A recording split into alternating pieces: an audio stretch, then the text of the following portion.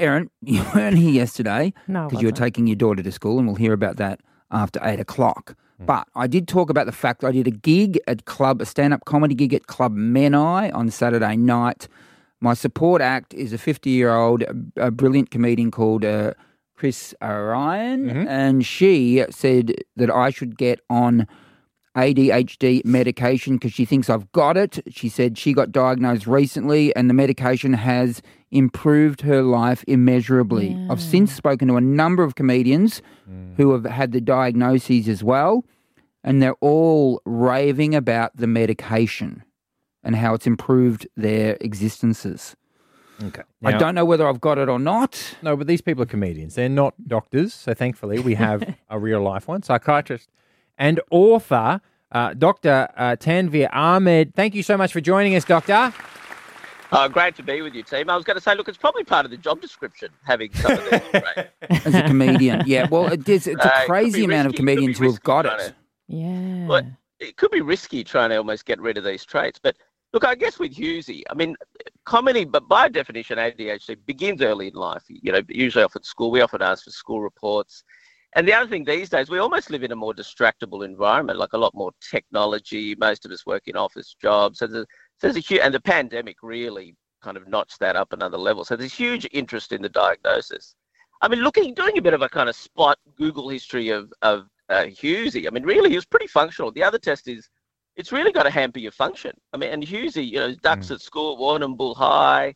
Yes, then he sort of roughed around a bit, had a whole range of jobs, and he sort of found his niche. Yeah. So I guess the question would be, say you got diagnosed and medicated, what is it you're trying to improve, Hughesy? I mean, because outwardly at least, you know, pretty highly successful, both in career and relationships. But Doctor, thinking about that, I started off an IT degree back in 1989. I couldn't focus there. I then did a business degree when could have been to become an accountant. I couldn't focus there. Are you saying if I had those medications back then, I might have stuck at those degrees?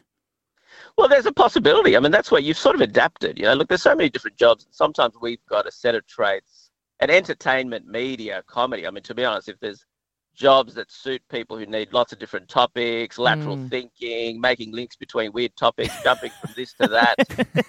So that suits the ADHD. Look, we should say, there's huge interest in this diagnosis now. Yeah. And sometimes the tablets, there's an element of performance enhancement for a lot of people who struggle with these things.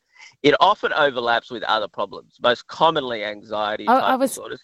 Going to say that, Doctor. A lot of people do you think because I can get quite anxious. Do you think a lot of people, maybe it is ADHD rather than anxiety, or like how interchangeable are those two things? Well, that's true. Often ADHD looks like performance anxiety. Yeah. And that's where sometimes, at the end of the day, look, unfortunately, our field is such a grey field, mental health, so many different diagnoses that overlap.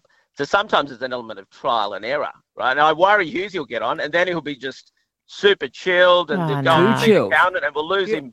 That'd be awful. We'll lose him in comedy. Honestly, that's what I worry about. But back to my past, I remember I once had a day's work as a brickies labourer on a building site, and I had to walk around buildings, and I got sacked at lunchtime because the guy in charge said, "You're a daydreamer. You're going to walk off the scaffolding." Could that be possibly been ADHD? Possibly, but could also be incompetence. Right? So oh my goodness. We have to be wary of that too. Sometimes, right? You're amazing, Doctor. I've told the boys you're a great man, and you've just nailed it. Dr. Tanvir Ahmed, psychiatrist and author, thank you so much